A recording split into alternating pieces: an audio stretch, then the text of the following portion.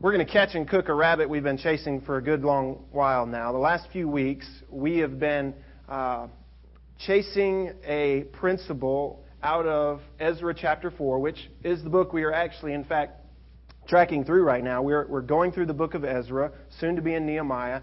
But we got caught in Ezra 4, and this is a good thing. We stopped in Ezra 4 at the very beginning because we found out that in Ezra 4, the record shows that Israel was offered help upon their return from captivity as they were rebuilding the temple of God there in Jerusalem. They were offered help by their neighbors, those who were already residing in the land, offered